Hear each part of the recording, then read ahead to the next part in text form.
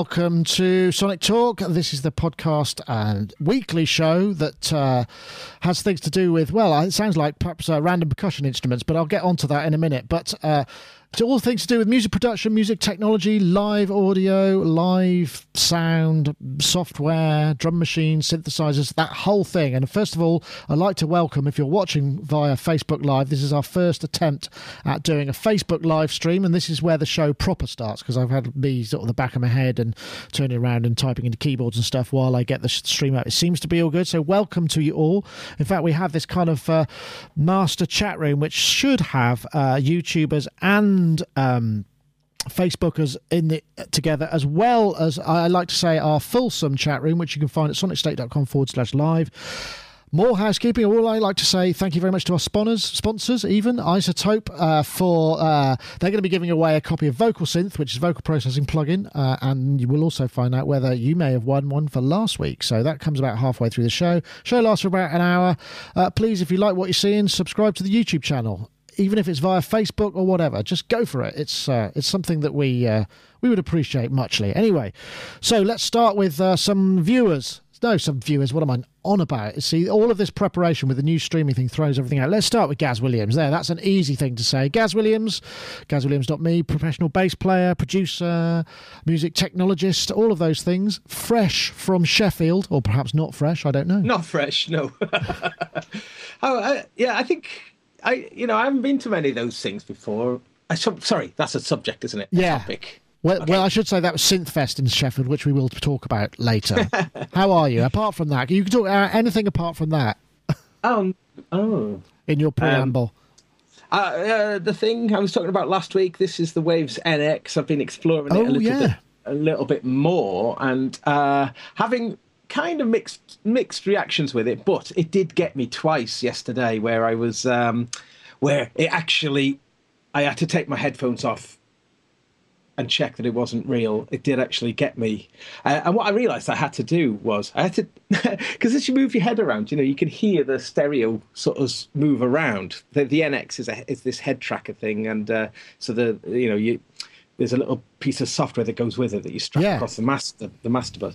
Anyway, I realised I had to take the headphones off actually and listen to music out of the speakers and actually move my head around in these kind of ways just to sort of hear how it actually did sound like. So when in real life? Yeah, in real life.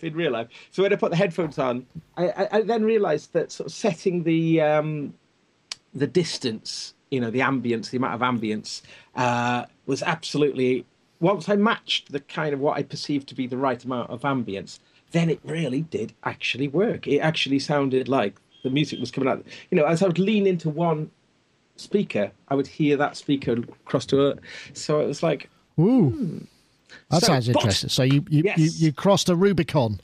Yeah, but the musical value of that, or how that actually sort of translates to mixing and mastering and those kind of things, which I'm kind of interested in. Late night work, headphone work, we'll have to see. So watch this space.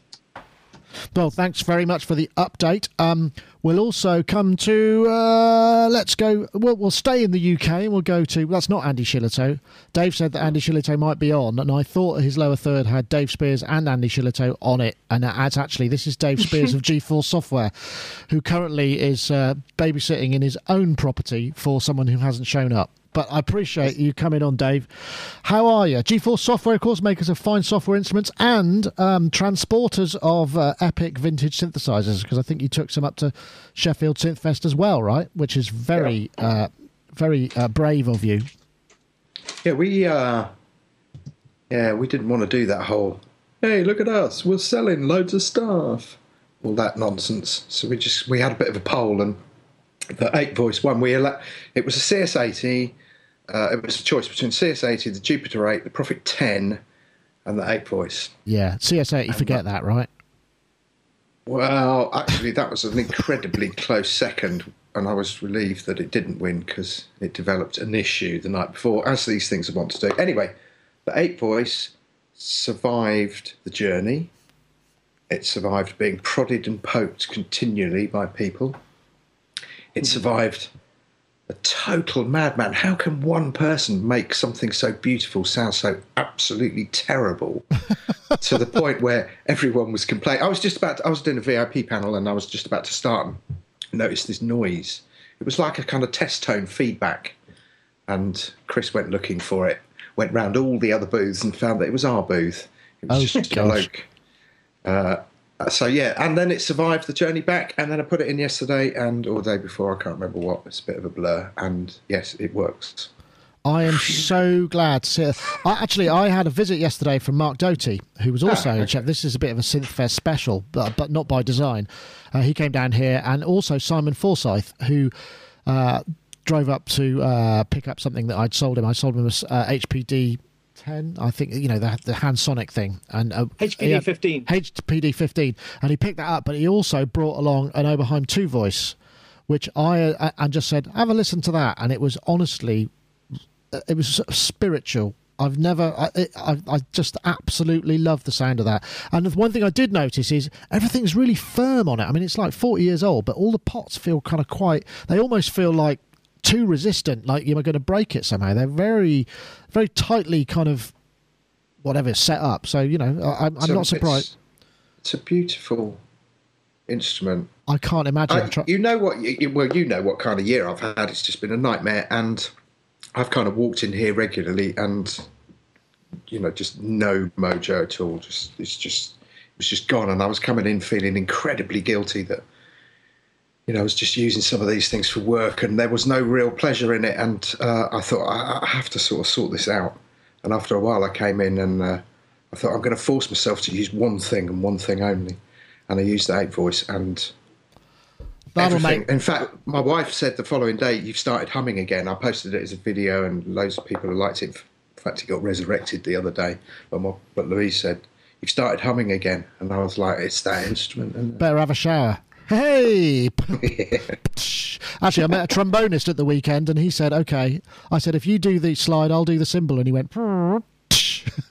That was at a wedding. That was the reason I couldn't make Sheffield, because I went to a wedding at the Royal Baths in Bath, which was really swanky. So wow. My ex-neighbours will not be watching this, but if they happen to, congratulations on your wedding, Ian and James. And it was it was an awesome event. Anyway, we've got another guest. We've got Mr. Richard Hilton from sunny Connecticut, where he mans the controls for Nile Rodgers and also plays in the disco band Chic. How are you, Rich? Very well, thank you. I'm so glad to hear that. What's been happening in your world? The Oberheims, though, oh, I love them. I've just discovered I must have one, a SEM. The 2 voice was the first one I ever came upon, and I fell in love with it immediately once I got what it was able to do. And then, of course, the 4. I've never actually played around with an 8, but I love watching Dave play with it in the videos. And it is truly a magical sounding thing. I just can't imagine having to deal with either 4 or 8 of those. 2 feels really good, though. I was just playing with it with Simon, and I switched my patented massively long reverb patch on everything, and we were off. It was just like, oh, but it sounds so. Just the oscillators sound so good, and those filters. It's a thing, isn't it? You just go, oh, nothing sounds like that. I mean, there is nothing that sounds like that transition from band pass to high pass, you know, through all those modes. It's always a mistake to me. I thought that's not automatable or not controllable by CV, or is it available on a patch point somewhere? Does anyone know? There are patch points for pretty much everything in an SEM available for an intrepid person with a soldering iron. Yeah. Yep. That's something that it's the sound, isn't it? It's the sound. Anyway, we should probably get on with some news and stuff. Oh, this was sad, eh? Wow, Kraftwerk in Bristol. Okay, Gaz, did you get a ticket? No. I tried to get Kraftwerk. Right, my partner spotted it and she said, "Oh, you should try and get a ticket." I thought, yeah, I should be able to get a ticket, no problem. So I queued. I got there not physically on the website, and it said you're 93rd in line. I thought, brilliant, I got it. Nope, sold out. I was like, oh no. And then matter of minutes later, these were the tickets, I think, were 48 quid, which is eminently reasonable to see a band like that. And then minutes later, they were going for 450 plus. You can that's the cheapest. 12 of your friends to the grand tier box. You could buy the box for 6,600. I mean, it's just mind-blowing. I don't know. Rich, you saw them, didn't you? Have you seen them quite recently in their recent tour? No, well, I saw them in, I believe it was 2013 or maybe 2014 at Moogfest in Asheville. It was in Asheville in North Carolina, and they were playing and we were playing. And I had the chance to see their show and loved it. It was really fun. It was great. Took pictures, enjoyed it. Sounds fantastic. I don't want to rub it in because I know you didn't get a ticket, but it was. No, I can't believe it. It was fun. Ty got one, and he said he was further down in the queue than me. I suspect what I did is I was queuing and then I didn't look, and it went past, and I just wasn't on it, and that's my own fault, I suspect. I know, Gaz. I bet you did. You try and get tickets? Nah, boring. Okay, fair enough. No, only joking. What happened? I saw them in 2013 as well, and they were headlining at a festival, and they were doing this thing with the 3D screens, but the screens were quite small. So either side of the stage, like the 3D effect was like, so all the audience were there just sort of squinting, trying to sort of make out these kind of vague 3D images on the side. But, all these grown men stood around just going, and all these youngsters going, I don't get it. It's a bit boring. It's a bunch of old men just stood there, and then I kind of saw it through their sort of Emperor's New Clothes kind of eyes. I was like, oh, it is, isn't it? I did wonder about that because it's not the. I mean, the light show kind of has to compensate for the fact. I mean, they've never been a kind of emotive type of band. They don't effuse kind of rhythm and dance and on stage vibe. It's all very static and that whole kind of mannequin thing. So yeah, it's a funny. It's a funny sort of juxtaposition of things. I don't know, Dave. I'm guessing you didn't get tickets, did you? Oh, don't tell me you didn't. No, but they called in here on the way. Asked if they could jam around on some gear, and I said no, sorry boys. Yeah, should have booked an appointment. Yeah, if you can't book an appointment, you're gone, and they left.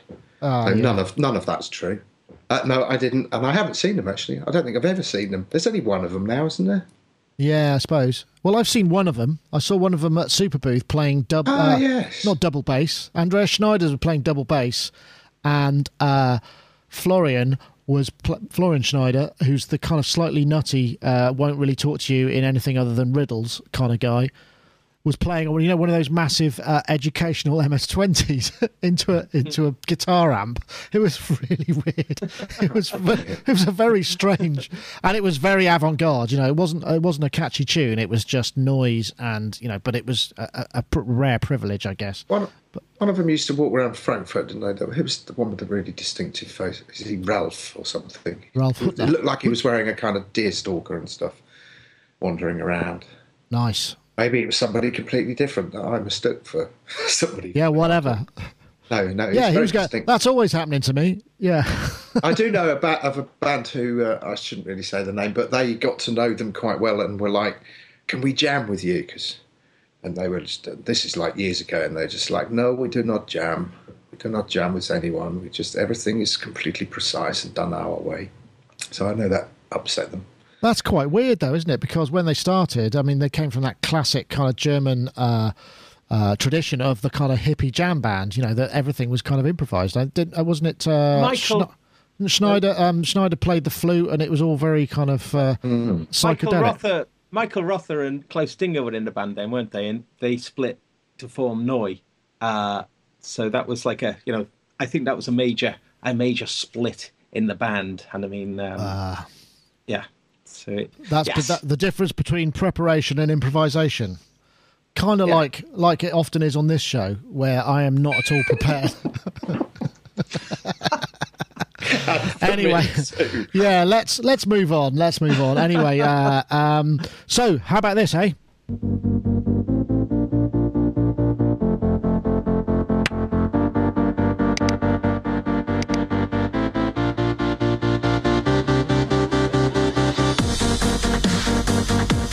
Oh lordy, why does it have to be dubstep?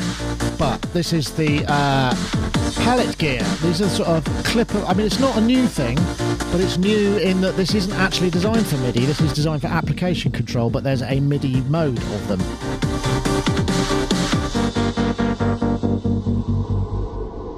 and it did sound quite nice on the headphones. Although, you know, anyway, this is Pallet Gear, and basically MIDI mode has been announced, and it's these things are. Let's see if I can find it. Yeah, I've got a web page here. They're little modules that you clip together. There's a power module that shows an icon and shows, you know, the application. You can upload a PNG to it, so it tells you what it currently is doing, and you can switch. I think. And the idea is, I mean, one of the first demos that I saw was it controlling Lightroom. So I think the resolution of the faders and the knobs is outside of MIDI, so you can control various values. And it's the idea, you know, I mean, everybody got into trackpads for a while. I know they were quite big in the States for controlling MIDI sequencers, and certainly, whereas I stuck with a mouse. But, you know, the idea of kind of further than the Wacom, something that will do something, you know, and you can snap them all together in different shapes and what have you. I don't know. What anybody got any strong feelings about this? I'll start with you, Gaz, because you got the little Steinberg mini controllers, didn't you? And kind of built. It's a similar sort of concept, but very much geared to MIDI. I mean, this runs on Windows as well, though, which is kind of interesting. Yeah, and I mean, the thing about this is really, though, is just about snapping the bits together. Yeah, they really emphasise that sort of sound. And giving your mates a go at doing the very same thing. Beyond that, yeah, mixed feelings about it. I mean, you know, because I suppose they are very small amounts of controls, aren't they? I mean, you know, in terms of it being just like one control per unit. Is that right? Is there any more than one control? Yeah, but you can buy them individually or in various kits. And they come. I think the starter kit is $200 with 2 buttons, a rotary, a fader, and you know, the power module with the LCD thing on it. And then you can buy different sizes, different configurations, add-ons. So, you know, $50 for a this, that, and the other. So, you know, you buy what you need, I suppose. Up to 18, is that right? 18, was that what I read? There's somewhere? A man who's actually done some research. Yes, I'll take your word for that. Yeah, so pretty cool, but I'm not sure. I think is that enough control for people? You know, just a maximum of 18 controls? Well, I'm just thinking, you know, for other stuff too. I mean, like the idea, you know, even just, it might be even for video editing or, you know, right. Like a whatever. jog wheel, yeah. Yeah, and if you can store separate configurations on them, then you could have a kind of an edit mode or a mix mode, or, you know, from within the same thing. I don't know. I don't think the faders move, which I think is obviously a bit of a downer for some people, right? Well, you mentioned earlier that I am using the Cubase CMC controllers, which I actually love. They're discontinued now, but the one that I particularly love is just like a jog wheel that's got a few different functions. It can be like it could be a jog wheel for moving through the project. Oh, does it do that thing where it controls whatever the mouse is over as well? Exactly. So, you know, actually that whole idea of just having 1 or 2 controls immediately next to the mouse, or immediately, you know, where you don't even have to look, you just reach and control. I can see that working. So, but then you'd still have to have that big power block, even if you only wanted just a single one. Is that correct? Yeah. Well, I wouldn't call it big, but I mean, no, it's not big. It's not the size of a button or a knob. Yeah. Okay. But yes, you would. And then I suppose you could just grow it then, you know, as maybe just have a few functions, and you think, oh, actually, maybe. And the idea that you can snap them on and position them around, yeah, it's appealing. I wonder how it talks to other applications as well, because obviously MIDI's one thing, but if it talks to other applications, you know, like Lightroom and all of those things, I wonder how it does that. And that's kind of interesting, because you might be able to get in and have higher resolution controls of other things, which kind of sounds interesting. But we'll see. Rich, any interest in this kind of thing? I mean, it looks like a beautiful object or set of objects, which is always a plus in my point. It looks like it might be really cool. I like the fact that it's ultimately configurable and reconfigurable, and you can store whole setups across your whole hardware. And even if you move the hardware around, disconnect it and reconnect it, it'll track all that and keep the right settings on the right device. It does a bunch of kind of cool stuff. Some part of me thinks that I don't really want to have to build my console every time I start a session. But on the other hand, it's a tinkering kind of time where people like you have those little Korg synth things that like go together, and people are kind of liking this Lincoln Logs approach to building control aspects of their lives. And I think that's cool. It's fine. It's fun. Yeah, it does seem a bit expensive. Yeah, I suppose so. I mean, it's but I think you're getting, they're aluminium boxes with what appear to be nice controls, but are people prepared to pay for that? I wonder. Right. Compared to buying, something with a similar complement of configurable knobs that's actually one pre-configured device with 25 keys on it. Yeah. Well, and a few pads and a few knobs and a few sliders. Yeah, that's true. That's true. It would be pretty expensive to build, an entire SoftSync controller for this sort of thing using this. But I mean, you use Final Cut Pro as well, Dave. I mean, could you see something? I mean, have you got any controllers, or are you kind of mouse and keyboard man for that kind of stuff, repetitive tasks and all of those things? Mouse and keyboard. Yeah. But all I want to see is some kind of standardization between that and Logic, in terms of key commands and stuff. Well, yeah, but I can switch between one and the other and not go, I've just erased everything by using the wrong key command. But don't you configure? That's a really good point. But don't you just configure that yourself? I mean, because Logic, you can customize most of the keys. I mean, I have a set of key commands that I'm quite forceful whenever I go to someone for a new session and they maybe aren't using Logic very much and they don't use it. I kind of say, use these. They're great. It's a really obvious. Look, you do this and it's really clear. And then every time I go back, it's something that I know. And I also try and configure the same key commands when I'm using Logic or Vegas for video editing. I mean, the big difference is the cursor stuff. But yeah, that's a good point. It's interesting. I mean, I think what happens with me is that Apple have either got a webcam in here or somehow they've hooked into my computer, and they know that about a week after I set up all my key commands, they'll just come out with a new iteration that just decimates them and changes them completely. I'm sure there's somebody kind of sat there and, he's done it again. Nobble. It's a nobble button. It's like, with that gas, when you're filling up with gas and you're just like, £50, and then they push that button and it's £50 and a penny. It's that button. Yeah, nice. Well, maybe you're right, but yeah, key commands is an important way to go. I mean, if you could, maybe the thing is this is the sort of thing that people would get if they don't really dig in and customize those key commands, because it's really important to do that, I think, because you can create standards across software if you've got software that will allow you to customize those key commands. I mean, I don't know in Final Cut Pro how much granularity there is, for instance, but I know, you can do that in Logic or Reaper or whatever. I mean, on a slightly more serious basis, it was quite interesting. When we did the Fat Boy a million years ago, what we noticed is that there was this kind of indirect people would have to translate between the position of the knob on the screen and the position on the knob when they were controlling, say, a soft synth.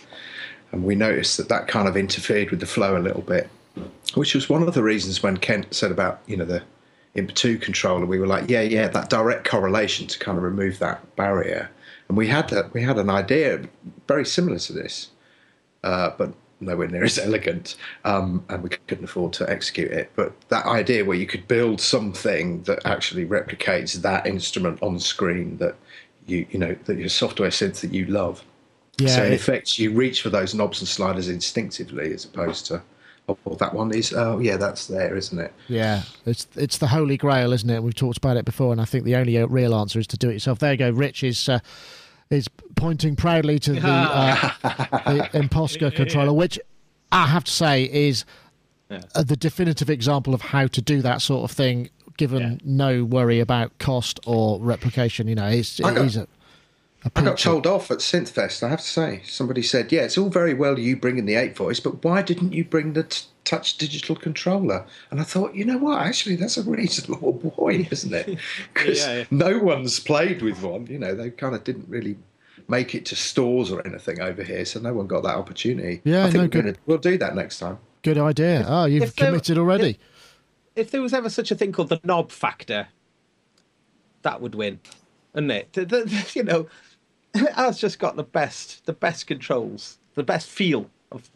I love feeling Dave's knobs. Hey, here we go. It was knobs. Yeah, I heard the plural. Right, so, let's take a quick break and have a word from our fantastic sponsors. This is iZotope, actually, who will be showing you a little bit about the... there we go, it's the vocal synth. Here it comes. Separate modules, got a harmonizer for unison, octave and intervals. which analyses the pitch coming in. We've also got vocoder, which is a classic robotic vocals, but you know, got a little bit more of that vintage vibe. Then CompuVox, which is a bit more, is that Sennheiser sound? And TalkBox, as I say, without the need for a spit-filled PVC tube in your mouth. You could download this, and as with all of the iZotope stuff, you can download it and try it out for 10 days unlimited. So it's well worth having a look at. And of course, you can enter our competition, which is also going to be available. I want to say thank you to them for sponsoring the show. In fact, what we'll do is we'll start with the competition this week. So this week, what we're looking for is a tweet, in fact, with the hashtag Harmonies and the hashtag Vocal Synth to @SonicState and @iZotope Inc. And if you're listening on audio, I'll say that again: the hashtag Harmonies and the hashtag Vocal Synth, and you tweet that to @SonicState and @iZotope Inc. and then you'll be entered to win the competition. And we have a winner this week, and I'm really pleased to say the random computer has finally picked one of our most voracious YouTube commenters, a chap called Mechanic Music. Is his Twitter handle. It's @Mechanic_music, and he says you picked the vocal cover tune, which I'm guessing maybe means he might make a piece of music if he wins, and he has actually finally won, and he's always been around, so I'm really pleased to be able to announce that. So great, a deserving winner and a long-time fan of the site, so yeah, good for you, Mechanic, go for it. Once again, we thank iZotope for their continued sponsorship of the show. It's very much appreciated. Right, here's some very interesting news. This was a video that was shot at Sheffield. My name's Pete Sadler. I'm head of software at Midas. We're here at Synthfest in Sheffield showing our DeepMind 12. We're also showing a world-exclusive augmented reality interface to our DeepMind 12 as well. And with that, you can see inside the DeepMind, you can look at the mod matrix, you can see the envelopes, and you can do lots of really interesting things. People have been playing it today, so let's look at some of the reactions. I thought the immersiveness of it... I'm just going to fast forward to you guys, because you actually got to... but, I mean, you can see the sort of stuff that's going... This augmented reality thing is really fascinating. The way it can overlay graphics on physical surfaces, if I scroll slowly, because it's got a camera in the headset. And that's a sort of dedicated Windows 10 computer running this Microsoft HoloLens technology. So it doesn't require anything external. I'm guessing it communicates with the DeepMind via Wi-Fi MIDI or OSC or whatever it may be. Perhaps one of you will be able to tell me, because there's very little information. But it looks... There we go.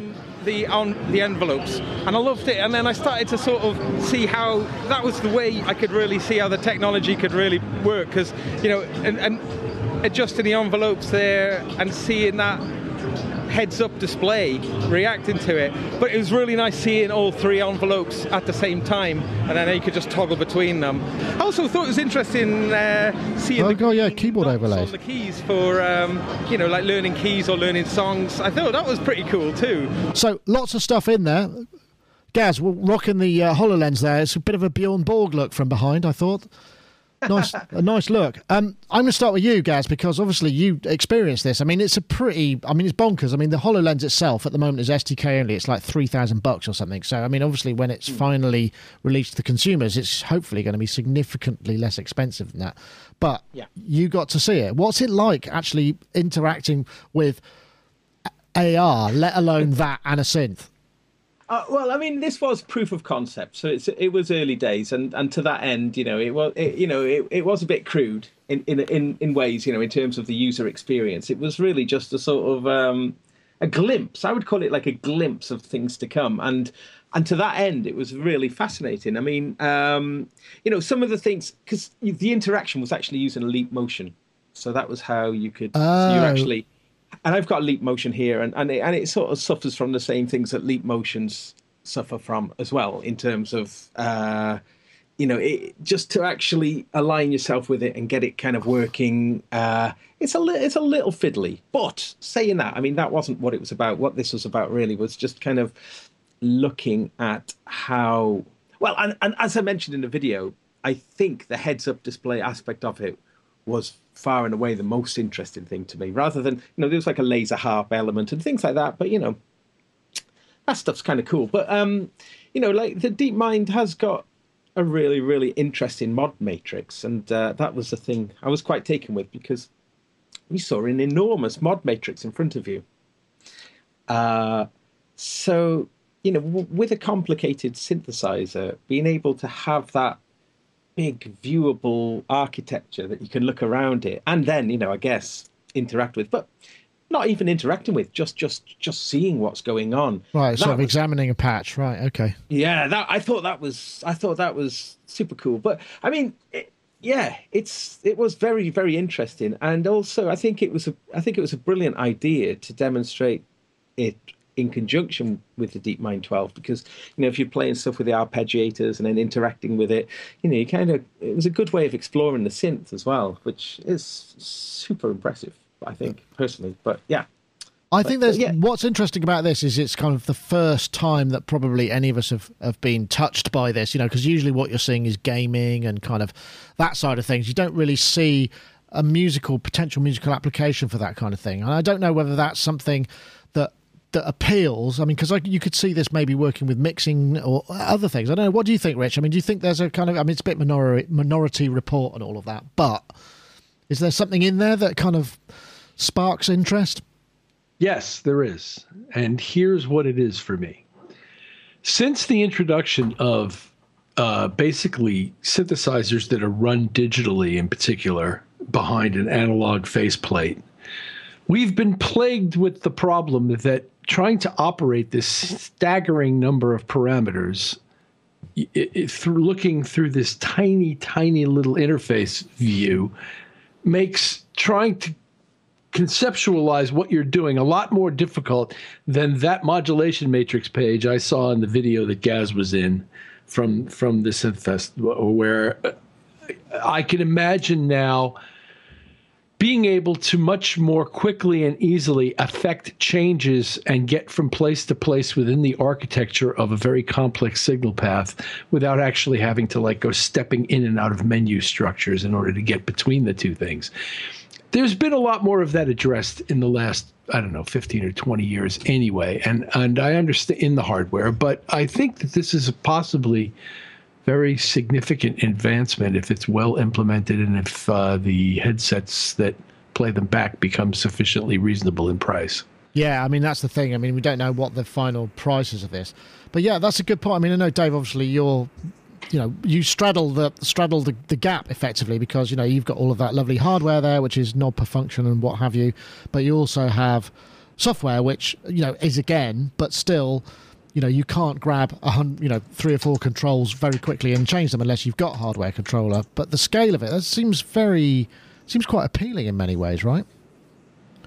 Yeah, I didn't spend very long on it. Oh, did you experience the HoloLens thing? The chap asked somebody to get off so that I could have a go, and I didn't feel comfortable with that. And I didn't want to look too much of more of a knob. So I had a very, very brief look, and yeah, the potential's amazing, and even they admit that the graphics were rusty.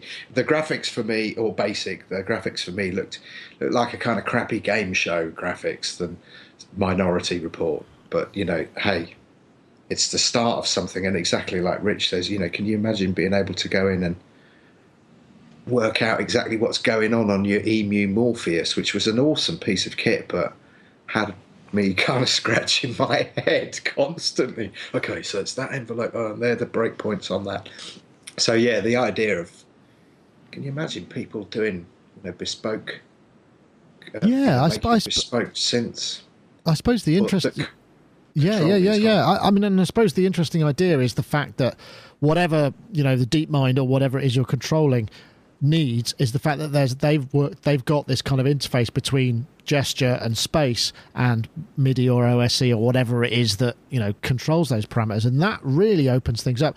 I mean, I guess that was one of the questions I was going to ask Andy Shillito if he'd been with you, is whether you could see a situation where you might want to control a live mix in that kind of scenario and be in a because, you know, a lot of desks now are essentially virtual control of parameters with a control surface that configures itself depending on which layer you're on and whatever. But to be able to kind of actually have as long as you can design perhaps your own workspace, so you can kind of make things happen by very quickly just sort of that's really doing all of that stuff.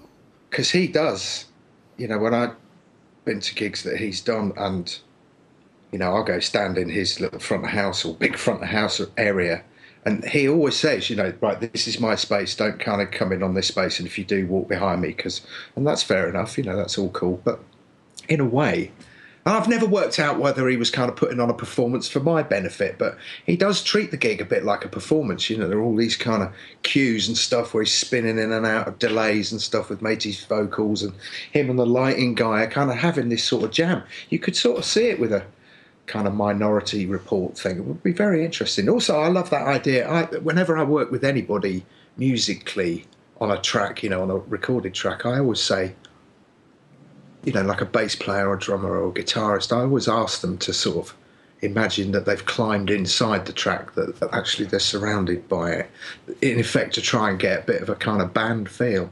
Whereas this, you really are in it, aren't you? You can have giant bass guitars and things like that. Yeah, I mean, it really, I think the potential, I mean, obviously, like you say, it's early days, and the fact that, it's early graphic, I mean, the Behringer guys aren't graphic designers necessarily, the Midas engineers. I mean, I think they're the guys who've been driving this. It happened out of the Manchester factory, as far as I understand. They went over and they got someone to get them a HoloLens so that they could get the SDK kit, and just worked on it kind of in isolation. They freely admitted that, the graphics and everything were very basic, but it does give you that glimpse. I think what that Gaz said, and Rich said, it's a glimpse of something else. Yeah. As long as you can put up with people around you sniggering while they're watching you go. Well, I suppose you might combine it with, because if you've got the control, I mean, you could imagine that essentially you could have, because the control surface you have in front of you is mapped, graphically. So you could almost have something inert that's just like a CPU box that drives all the DSP, that has various facets and fascias on it that things get projected onto, so that the amorphous shape of it is almost irrelevant. And that's interesting. Hardware might develop into something, so you just see this kind of table with loads of shapes on it and areas that that don't mean anything unless you've got the thing on and you're actually making the control. There could be I don't know. I think that's quite fascinating. I don't know what it's like. Gaz, I mean, you did it. Is it disorientating? Is it weird? I mean, do you feel odd when you're doing it? It's the lack of resistance, when you're putting your hand into the space, sort of, and it's very similar issues I've got with the theremin as well, of just, by having no resistance, it's not a very satisfactory feeling that, I guess that the technology, the frame rate, the graphics, all of that has to be at such a great level where those things are beautifully intuitive, having to sort of go, whereabouts is my hand, and that kind of thing, which we're still sort of at that stage, it seems. So yeah, we were joking about D-beams, just going, oh, yeah, well, actually, yeah. Well, couldn't you just have a bank of D-beams, Rich? Yeah. I'm not as interested in this as a performance medium, although there are people who will be, but more as if I can see an entire complicated synth paradigm laid out before me as a single screen that sort of, for kind of the way Yuhi does it with their software synths anyway, except you can basically just reach out and grab things and connect them and treat the thing like a single screened instrument. That would be a huge boon to me. That's all I'm asking for. Yeah. I'll tell you where I think this could really win is something like the Softube modular system, where it's actually quite hard to orientate yourself because you're looking at it through a screen. Whereas if you've just got a big pile of modules and a bunch of cables, and you're effectively what feels like physically connecting things. I mean, not actually with resistance, but it's much easier to maybe visualize that way. Yeah. Well, for a lot of tasks, I take Gaz's point, which says that having the resistance of moving something that feels physical is a benefit to your ability to control it, as the difficulty with theremin. So in the case of console paradigms where you're mixing. This sort of already exists in the existing digital console paradigm, because you can assign any number of channels to these 8 faders in front of you and work the entire mix from those 8 faders if you choose to work that way, or if you want to lay it out across 72. But like you say, you have got a physical interaction with it, haven't you? Yeah, and there's resistance, and there's there's physical touching involved. This imaginary touching thing is. That's a great show title right there. I'm going to go with that. Imaginary touching. I like it. I guess the thing is, if you were really good at Tai Chi, you could imagine that being, or what's the Chinese thing where it's all about movement in space, something like that. Tai Chi. It is Tai Chi, right? Okay. Anyway, but this is the same kind of issue I had with Stephen Slate's coffee table, which is that you're not actually touching anything. So it's still essentially running your fingers across the surface of an enormous iPad. And it's a different. It's as satisfying as having a bank of faders that are freely assignable to every one of these functions. Yeah. I see what you mean. And that should have some kind of haptic feedback, so that if you make filter mouth, it gives you a short, sharp shock. That's almost but that's not fair, because that's almost impossible for many of us. So I'm suffering from trill chin at the moment. Every time I'm trilling, my chin is. I just can't stop. Yeah. So if anyone knows the cure to trill chin, trill chin. That's another great title. What was the other one? I've completely forgotten it already. That just shows how my short. What did I say? It was something. What did you say? What? Imaginary Touch. Sounds like a Genesis album. Yeah. Okay, I'm writing those down. There we go. They're in. Okay, right, next. What was this one? Let's do this one. No, that's not the one. What am I talking about? Sorry about that. This is the Positive Grid. So this is... it's kind of new approach to something we've seen before, which is kind of essentially DSP in a pedal. Allows you to model distortions, but with lots of control. I'm guessing maybe you can tone print it, if that's not a registered trademark, so you can bring in various different sounds and just have them at your fingertips via software and maybe by audio analysis. I don't know.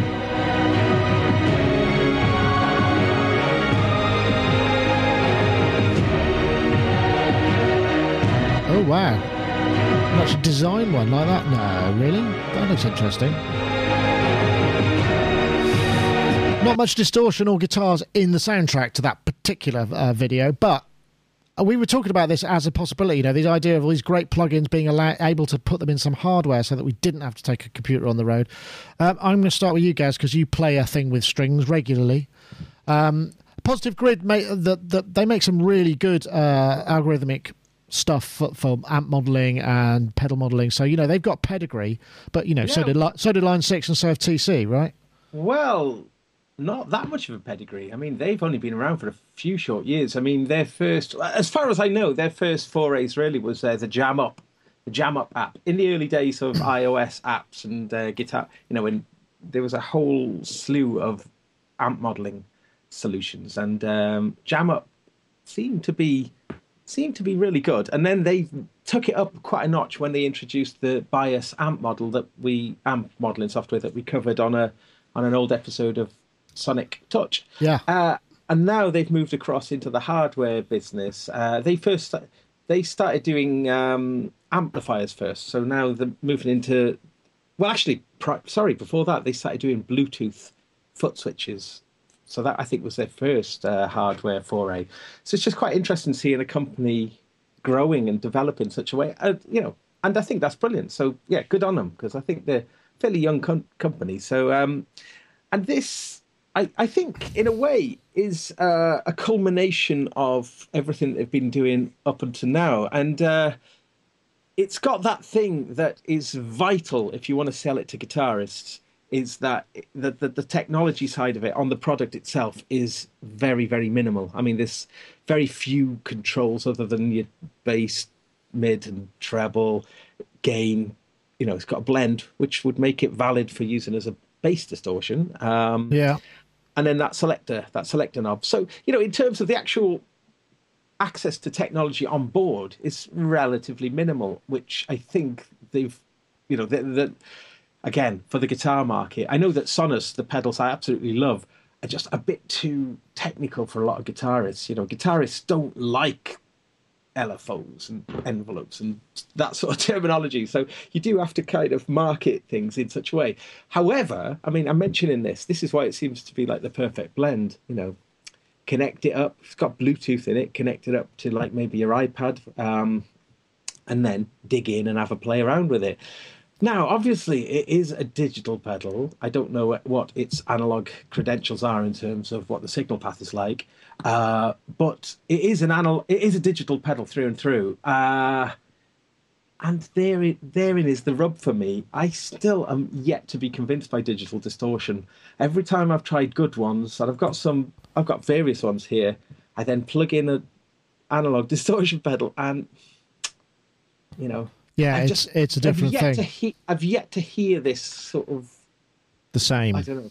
It always feels a bit flatter. I don't. Have you tried the Kemper? No. Profiling, and that's supposed to be very, very good, and it's a similar kind of concept. I know, Rich, you play guitar, so I feel you're qualified to that. But I mean, generally, we don't know. This is available for pre-order 20th of October. We don't actually know how much it's going to be yet. That's obviously the rub. Well, it's funny you raised the word Kemper, because I thought this was sort of the Kemper of distortion pedals. It professes to learn the characteristics of existing distortion pedals and be able to accurately apply them. I don't know to what extent it'll sound digital in the way that Gaz just described and somewhat flat, two-dimensional, or if it will sound wonderful when you plug that sucker in. The demos sounded pretty good, and they got a pretty cool variety of textures and tones out of it. And the fact that you can actually craft your own, I think, is probably appealing to guys who want to be able to feel like they're still using the things in their rig that they're accustomed to. So you have a better chance of selling its versatility to a guy who feels like he can just sort of sample, quote unquote, his distortion pedals into this thing and have them available all under one roof. I guess there's a market for that. It's very interesting to me, as was the Kemper thing, and as is the modeling amplifier world of Line 6 and people like that. Just a quick jump into the chat room. Hi, Hakon Sorid, I think he says, distortion is so easy in analog but difficult in digital. That's a good, valid point. And Gaz, Rachel Michelle says, Gaz, the new Boss Waza digital amp sounds unbelievable if you wanted to try something there. I know. Dave, have you got any thoughts on this? I mean, it seems to me that, as there was said in the chat room, distortion is so difficult in digital but easy in analog, whereas time-based stuff and it isn't, or is easier at least. So you'd think that would maybe make a more a rich scene. But I suppose if you want to get there, then this would be a way, right? Yeah, I didn't realise it was distortion. I thought it was a box full of a choir. Yeah, it's a choral pedal. Yeah, that's what it sounded like on the advert. I was like, wow, it's like got little choirs in there and stuff, and you can kind of. But it wasn't, was it? It was about guitars, which I know nothing about, so I should shut up. Okay. Well, if you can pass on that if you like, but so the thing we haven't really talked about, though, well, Rich said about, but is this idea that you plug your existing pedal into it and somehow play some sounds through it, and what is it? Is it some form of convolution? Does it do? I don't know. I'm guessing it must, but I just don't know. Or some sort of. Well, it's probably ACB, isn't it? Analog circuit behavior, analog modelling, that kind of thing. Ooh, yeah. Well, not ACB, but analog modelling. Looking at some of the software. I'm wondering if it's more FFR sort of. Is that how they would do it? I'm not sure. Yeah. Pass. But it's an interesting idea, certainly in terms of you could probably make it do some very horrible things as well, and then that's where it becomes interesting. Because I was thinking about this. I was reflecting at the recent analog heat from Electron that's been announced. Yeah. That's sort of hybrid, isn't it? That's a hybrid, but that's got I can't remember how many is it 8 different analog distortion circuits, only one of which can be engaged at a time at this present point, I think. But and then I was thinking that pedal, the size of that pedal, wouldn't it just be better to have like 3 analog distortion circuits in there? Yeah, that's a fair point. You know, but that's to discount the validity of the modelling functions built into it. However, just to finish that on a positive note, I think it is great that they're doing this. I really think it's very interesting. But yeah, I'd love to see what would happen if you just sort of recorded egg whisks and sort of farts and I don't know, just slapping people into it. Well, yeah, I don't know is the answer to that. Yeah. I think Dave is having some video issues, but he's still there. Okay, right. Well, let's get on to this other topic because, if you want to check it out, it's positivegrid.com and you can pre-order from there. And I don't know how much it is yet, but is it the 10th or the 20th of October? I've forgotten now. Gosh, damn it. I had that written down, I think. 20th October, so you could check it out. Let's check this out anyway. Hi, my name is Nuno Fonseca. I'm the creator of Sound Particles, and I have this series of video tutorials to give you a better overview of the software and its features. Before getting into the software itself, it's important for people to understand what kind of software is this, because it's completely different from any other software that currently exists. So essentially you can think of Sound Particles almost like a CGI kind of software, but for sound. So in CGI softwares, you have these... I won't play a lot of that because it's quite a long-winded explanation. But the reason this whole thing came up is because I was talking to Simon Power, a friend of ours, came down with Mark Doty yesterday, and he was talking about this kind of issue that he has with randomization because, you know, quite often he has to create scenes like battle scenes for audio presentations, random stuff, you know, where things are going off. And to make that in detail from a sound library or samples or whatever is incredibly laborious and highly skilled and very difficult. What this program does, Sound Particles this is called, is allow you to create a kind of effectively a 3-dimensional space, put a mic in it and move it around, and each of these particles can be a sound file which has randomization in it. So you could just throw like a whole bunch of war sounds in, you know, bangs and pops and aeroplanes going past, and then just set it off, and it would basically create something very random. Or murmuring, you know, if you've got a crowd of people and you need something to not sound repetitive, it would allow you to create this kind of very randomized sort of soundscape. But I was listening to these other appear, but I thought it was really interesting actually, because I've done, you know, where I've had to do footsteps to picture or all these things, and to make something that is truly random sometimes is almost impossible without, you know, spending weeks and weeks on moving individual things around until you don't feel you can hear the pattern anymore. I know, Rich, I don't know if you got a chance to check out some of these things. There's some great sound examples, and it's all THX and 5.1 and 9.1 mics you can drop in there. It's really fascinating kind of concept, I thought, and I don't know how much of it you could apply in a musical sense, but I think quite a lot too, right? I think it could be useful, and I really enjoyed. I did dig into this guy's videos a bit to get a sense for what it is and how it works and stuff like that. And I think he's right. It's totally unique software, and probably fills a niche that nothing else quite fills in as elegant a way. It is a tad fiddly. Yeah. But I think people in those businesses are used to fiddly stuff. It's not, you know, a mass market product.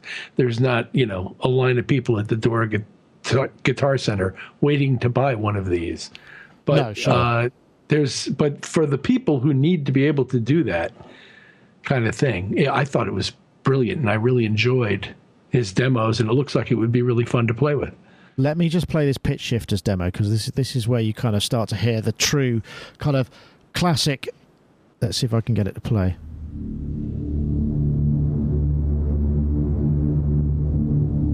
This is quite subtle, and this is another render where the pitch shifting is.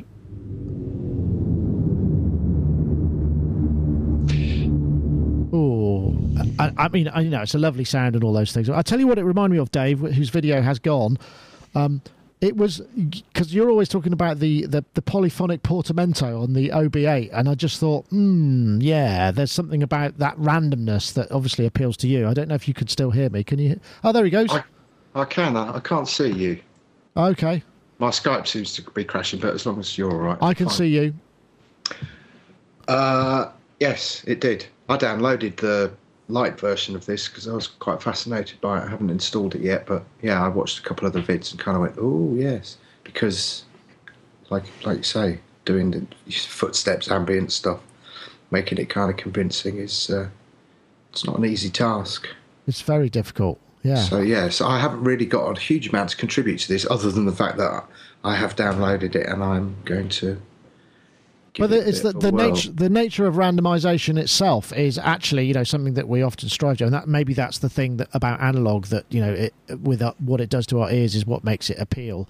And as we've seen, there are a number of kind of algorithmic approaches to making what is DSP generated synthesizers sound less formal and more kind of wandering about all over the place. And this, it seems like they're kind of in the extreme. Yeah. It's interesting, isn't it? We kind of want what we haven't got. If we've got something random, we want it to be completely stable, and if we've got something completely stable, we want an element of randomness, something kind of weird about it. Yeah, that's a really good point. Gaz, I don't know if you've had to do any Foley work or soundtrack work where you've had to create kind of soundscapes that are purely, maybe non-musical, but something like this seems like it could be a very powerful tool. Yeah, and it's interesting to me at this point in time, because part of the reason I got this Waves NX system is to explore what the idea of having my own surround sound, an ability to interact in surround sound in my studio, short of having to buy a surround sound rig. So I'm looking at, I've actually been looking for pieces of software to explore, surround sound sort of ideas, and maybe this would be quite a cool thing to try that, and then to see within the NX, to create a 5.1 or a 7.1 surround sound system. Oh, I see. Yeah. Set things off and then move around within it to see if it does kind of convincingly give you a three-dimensional immersive feeling. I feel there's lots of things all heading together, to do with this sort of burgeoning VR market, and the whole immersiveness surround thing. I can see plenty of uses for this, exactly as you mentioned at the top of this article about a war scenario, or playing games, having all sorts of stuff going off. I mean, I think we are quite sensitive to hear looping patterns. I think we sort of, even if we don't know why, we do. Yeah, absolutely. We do. Yeah. So. I do love playing with randomization. I was doing it yesterday with Robbie Bronneman on the OP1, doing just using the little random LFO that say you point it at the effect, it'll just randomize all the effects. I mean, it's algorithmic randomization, is that right? I mean, it can't be truly random, but it's there is something very engaging to the mind hearing this, absolute randomness. So, yeah, interesting stuff. Again, it seems to, as I say, yeah, cool. It's worth lots of the subjects. It's not a cheap bit of software. It's like $249, but you could check it out. You go to sound-particles.com and go.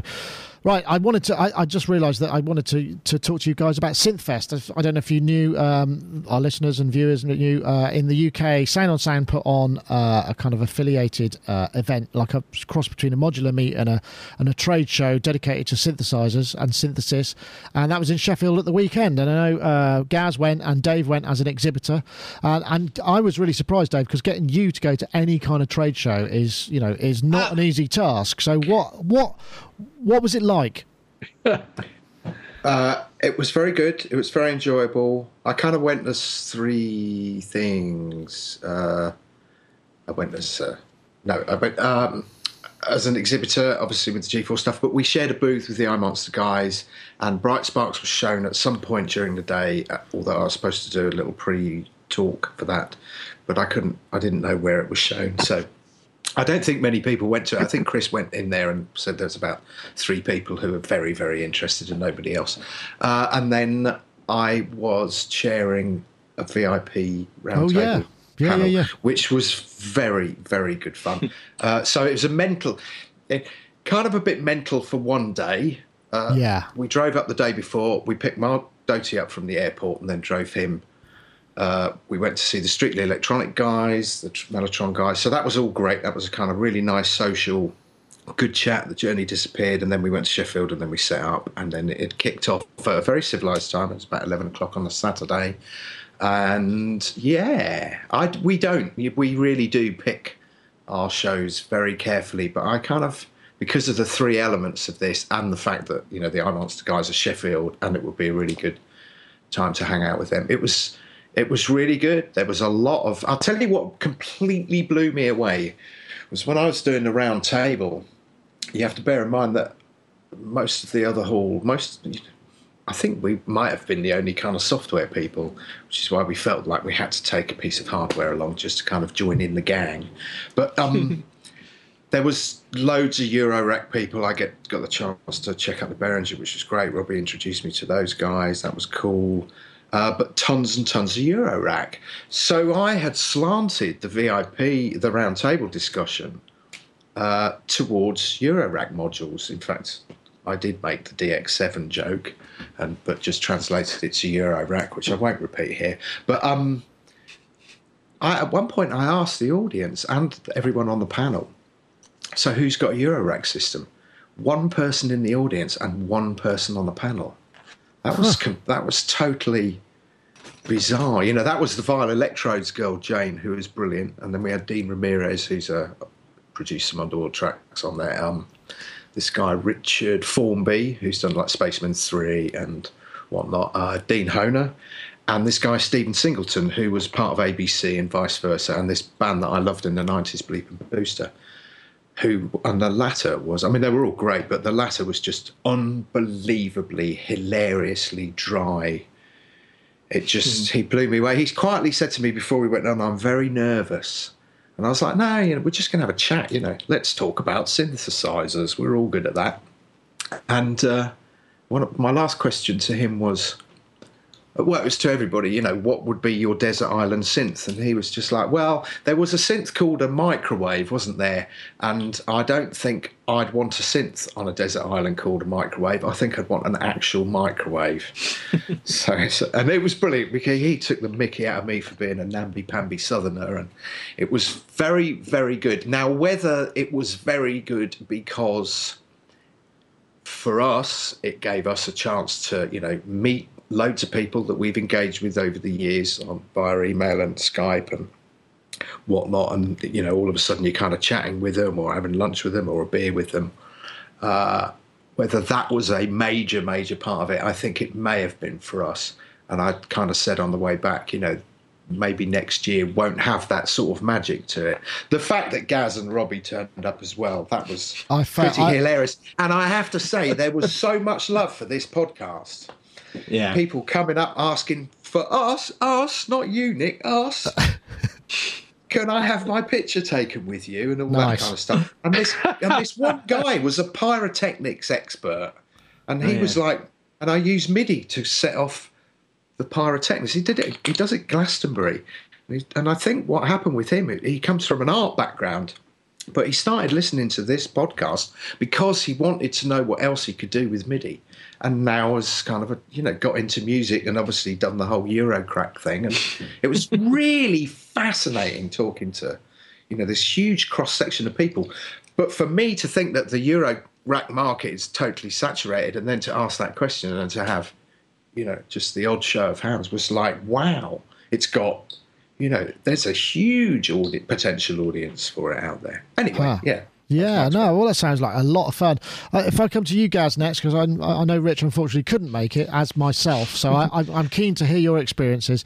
But it's great to be amongst people who know you for your work online, and you can, it's a great.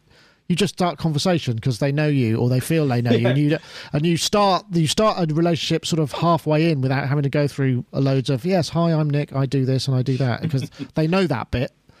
I just didn't get to see hardly any exhibits, though. That was the problem.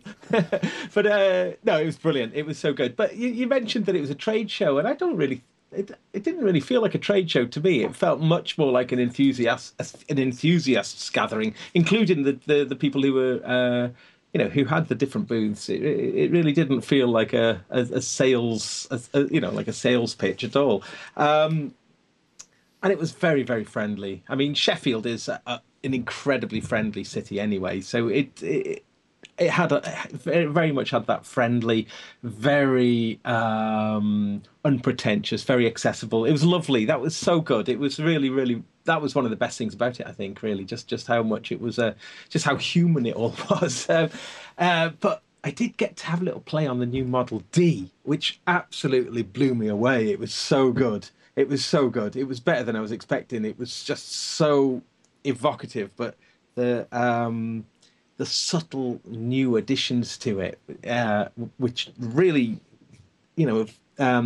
just being able to patch out things like the aftertouch and back into the filter and just little things like that, just were very subtle little enhancements. So that was a real great thrill having a go. Didn't you? Because we had one down, because Alex brought that down here because he was filming a couple of things, and we had the Model D, and it was massive. I just thought, this thing is absolutely. I mean, Minimoog doesn't even begin to describe. There's nothing mini about it whatsoever. It seems just enormous compared to what we've seen from other synthesizers in the past. So that's the thing that I found. It's like, man, it's massive, which is great. Yeah. But it just sounded brilliant. It just really was very evocative. I mean, I've mentioned it many times on the show. I was fortunate enough to have had a long-term loan on a Model D about 15, 16 years ago, and it was the first synth I'd ever really learnt how to use. Well, I'd had loads of synths before that, but mostly of the 90s sort of Rompler kind of era.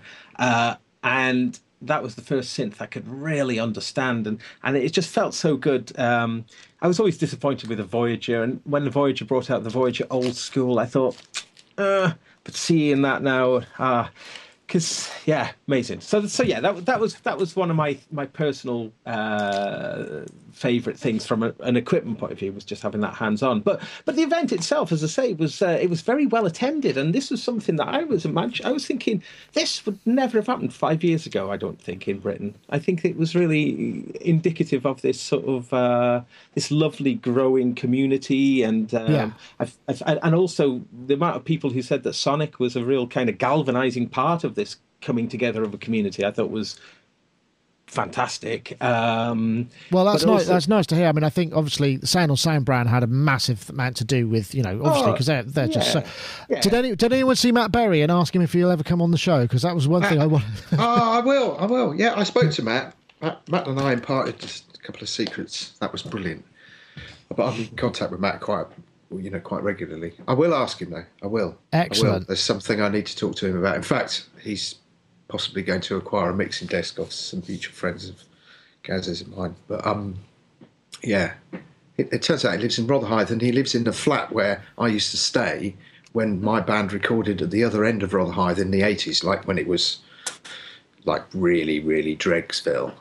And one day we went to record, and we weren't allowed out of the flats because Dempsey and Makepeace was being filmed.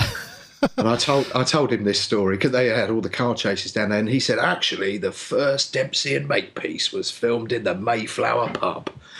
So wow, there you go. Dempsey and Makepeace, for those who I think was an obscure British detective police drama, was it not?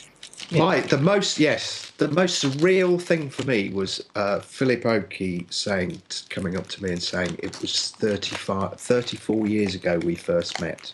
Whoa. How weird is that? That's a long time, isn't it? And I've never met him in my life, no. Wow, awesome. I don't know, Rich, something that I'm going to try and get to it next year. I don't know if you're in the vicinity. We have to try and figure out a way to make it happen, right? I'd love to go to one of these, absolutely. Yeah, I mean, obviously you got NobCon, which is a very similar vibe, I believe, in the US. So I think that's probably something. You didn't make it to that one, have you? That was something we also talked about getting to as well, but sadly, it's true. It's true, but I'd been touring a lot, so it was tough for me to get around. But I do hope to see one of these things and see some of you guys at one of these things. Absolutely. Mm-hmm. Well, we'll do it. I spend most of my time apologising to people. They go, "Oh, we'll see you on the podcast." Oh, I'm really sorry about that. I'm sorry. No need to apologise, Dave. What was great, actually, is that what they put the kind of smaller companies up in the main octagon, and then they put the corporates kind of down in the dungeon. And that separation for us was really, actually for loads of people, I think it worked out really, really well. The corporates had their kind of space and the private rooms, as it were, and we were all kind of like a big gang. Oh, nice. Gaz, you were just about to come in. I was just saying, lots of people were asking for you, for both of you, actually, Nick and Rich. People would say, "Where's Rich? Where's Rich? Is he here?" Yeah. Yeah. That's very sweet.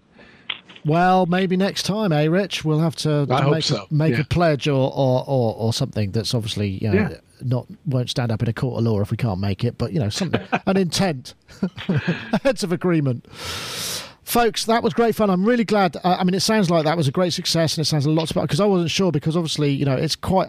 For us to go up, it would have been 2 nights away, and it would have been a lot of away time, and I wasn't sure, because obviously we covered the Leeds Modular event, Modular Meets, which was smaller but of a similar ilk. So sorry, Nick. Go. No, it's worth doing, but make sure it's on like a Saturday night. I have to say, it's a milestone in getting older. There was a party afterwards, and it was kind of at the top of the town centre. And then Chris and I decided to walk back to our hotel, which was like on the outskirts of town. But we had to go through the town centre. And it was as if on a Saturday night in Sheffield, it was like all the adults in Sheffield had died, and all the children were out just going mental, absolutely mental. And Chris and I were walking down the road just looking at each other going, well, it was Mind the Sick, but it was just, wow. It was unbelievable. Like those TV programmes you see. But it was very, very funny.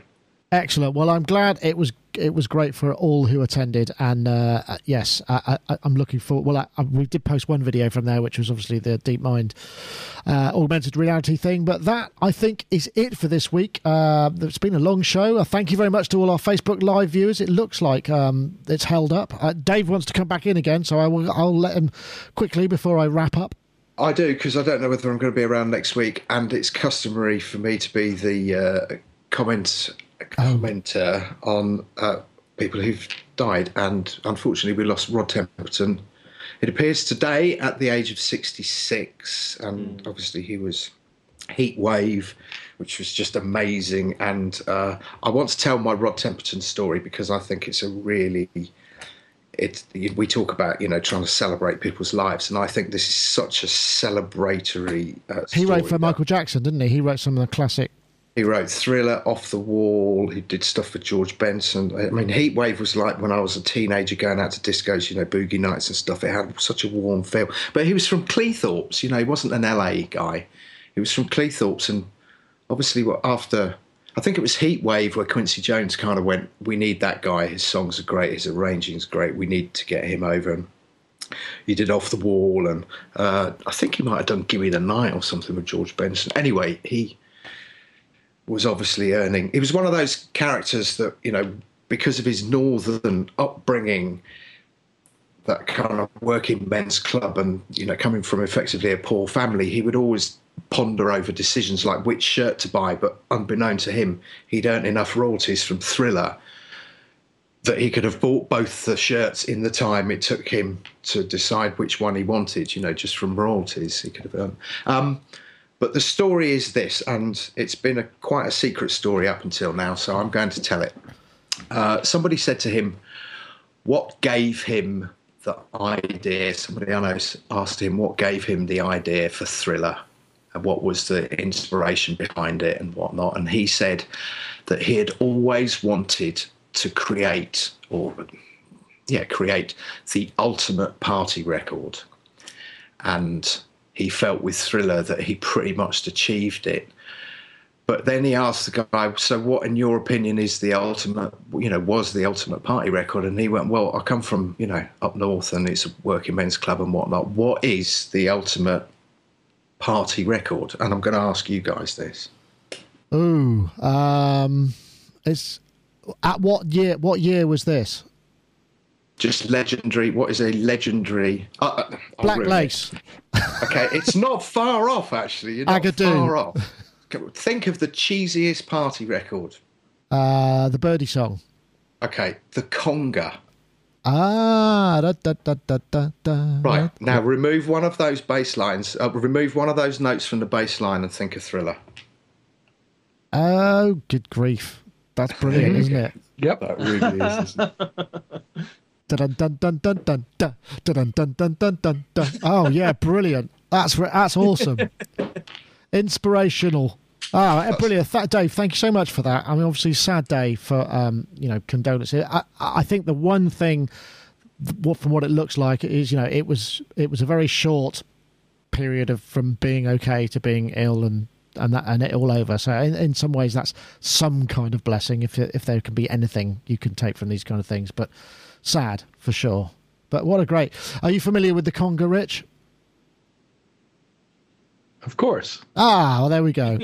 There you go. You would never, ever listen to Thriller in the same light. No, I suppose not. That's bizarre, isn't it? Anyway, thank you so much, guys. Thank you very much, everybody, for joining us. Quickly before we go, I should just say, yes, you can enter to win a copy of iZotope's Vocal Synth. You want to tweet the hashtag Harmonies and the hashtag Vocal Synth, one word, to @SonicState and @iZotope Inc. That's Harmonies and Vocal Synth as hashtags to @SonicState and @iZotope Inc. But now say goodbye to everybody. Oh, Gaz, is that some Apple headphones you've got there by any chance? No, they've got wires on them. It's a heads up. It's just a heads up for any OP1 owners out there. These are the official OP1 headphones that are all in the same. And they were really expensive, and I never was that interested in them at that price. But they're 16 quid. They're normally like 60, 70 quid, but they're 16 quid on Amazon at the moment. So if you've got an OP1, Robbie Bronneman came over yesterday and said, "Hey Robbie, look what I got." I opened up my OP1 case. I pulled him out. He pulled his phone out. He just straight away.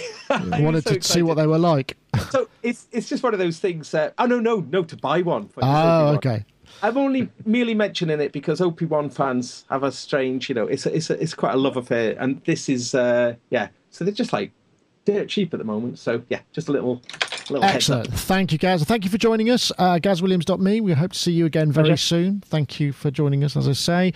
And of course, also Rich Hilton. Thank you for joining us too. I hope you have a very productive day. You off to wax hotties and top the charts. As many hotties as possible. Excellent. Well, Rich, it's been a pleasure as ever. So thank you for joining us. Thank you, guys. Had fun. And also Dave Spears, not Andy Shillito, as it says there. Dave Spears, GForceSoftware.com. Thank you very much for your contributions. I hope we keep saying this. We must be in the same physical space together and go to a pub. Yeah, we're going to do it. In fact, we're going to try and get down while Mark's here, but unfortunately, we can't. But yes, we will. Thank you. Thank you very much. No problem. Well, that's it for this week. Thank you very much, everybody. Thank you, as I say, once again, to the Facebook Live viewers. Thanks to those on YouTube Live, and also thanks to those in the chat room. Don't forget, if you enjoyed the show, subscribe on YouTube. We've got lots of other stuff going on as well, not just Sonic Talk. We have interviews, reviews. In fact, I've got some really exciting interviews coming up, I hope, if they work out. So we'll see you next time. That was Sonic Talk number 466. Bye-bye now.